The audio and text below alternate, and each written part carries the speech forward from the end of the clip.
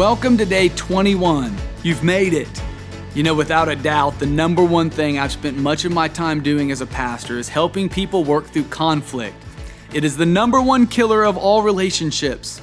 Conflict is everywhere at work, with your spouse, with your kids, in your community. Why? Because we live in a broken world. There's conflict everywhere. There's conflict in every area, in every segment of our society. One of the most important skills you and I have to learn, specifically as a Christian, is how to overcome offense and resolve conflict in a God-honoring biblical way. An offense is defined as a violation of what we consider to be right. The word offense comes from the Greek word scandalon, which means bait or trap. In the Bible, this word was often used in the Old Testament when people were trapping an animal. They would make a pit and cover it up with branches and then put a piece of meat to lure in the animal into the trap.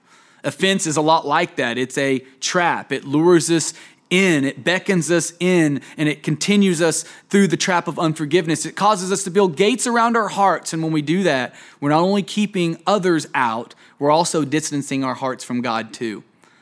We will all face offense at some point in our Christian life, but we have to choose whether or not we'll take the bait. Or will we learn how to guard our heart and reserve conflict in a biblical way? Today, we're going to talk about some biblical steps to resolving conflict in a godly way. Romans chapter 12, verses 17 through 18. The Apostle Paul writes to the Romans and says, "Do not repay evil for evil. Be careful to do what is right in the eyes of everyone.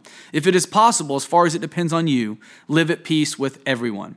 What is God saying here in Scripture? He's saying you don't want conflict, you don't want arguments, but it does happen. Why does God want us to live at peace with everyone? Because unresolved conflict has 3 devastating consequences in your life if you're taking notes. First, unresolved conflict hinders our relationship with God. 1 John chapter 4, verse 20 says, "Whoever claims to love God yet hates a brother or sister is a liar. For whoever does not love their brother and sister whom they have seen cannot love God whom they have not seen." The truth is, clinging to offense and refusing to resolve conflict is like drinking poison and hoping it harms the other person. Second, it hinders our prayers. We all need to hear from God, specifically and especially in different seasons of our life. But when we close ourselves off to others, we also close ourselves off from hearing God.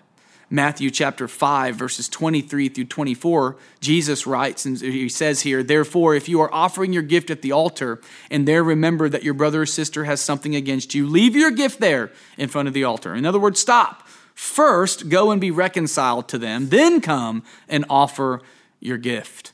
Thirdly, unresolved conflict hinders our happiness. You simply can't be happy and in conflict at the same time. They're mutually exclusive. So now that we know how unresolved offense and conflict hurts us, let's talk about some biblical ways, practical ways we can make sure that we resolve conflict in a healthy manner. First, the first thing we've got to do is we must go first. We have to take initiative in resolving conflict. Disciples, Christians, believers who love God, we always go first, even when it's not easy.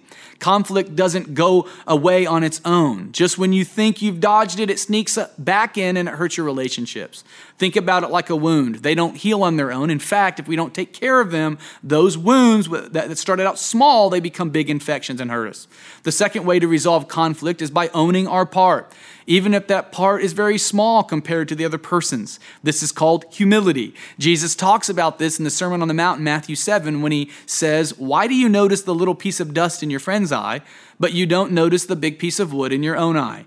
First take the log out of your own eye, then you will see clearly to take the splinter out of your friend's eye." If you're having a hard time seeing your part, step back and ask yourself 3 questions. First, am I being unrealistic? Second, am I being ungrateful in this relationship? And third, am I being overly sensitive or insensitive? Chances are you could say yes to at least one of these 3 questions. The third way to resolve conflict, and this is so important, is to give grace often. Romans chapter 12, verse 19 through 21 says, "Do not take revenge, my dear friends, but leave room for God's wrath. For it is written, 'It is mine to avenge, and I will repay,' says the Lord. On the contrary, do not overcome evil by evil, but overcome evil with good."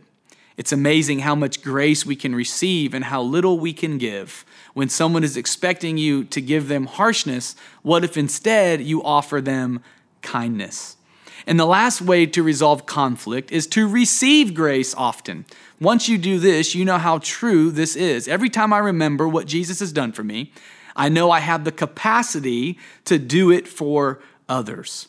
To whom much has been forgiven, we can forgive much. It's always more rewarding to resolve the conflict than it is to dissolve the relationship. When we get over ourselves and learn how to overcome offense and resolve conflict by focusing on God and others, it's a game changer in our relationships, especially in spiritual family.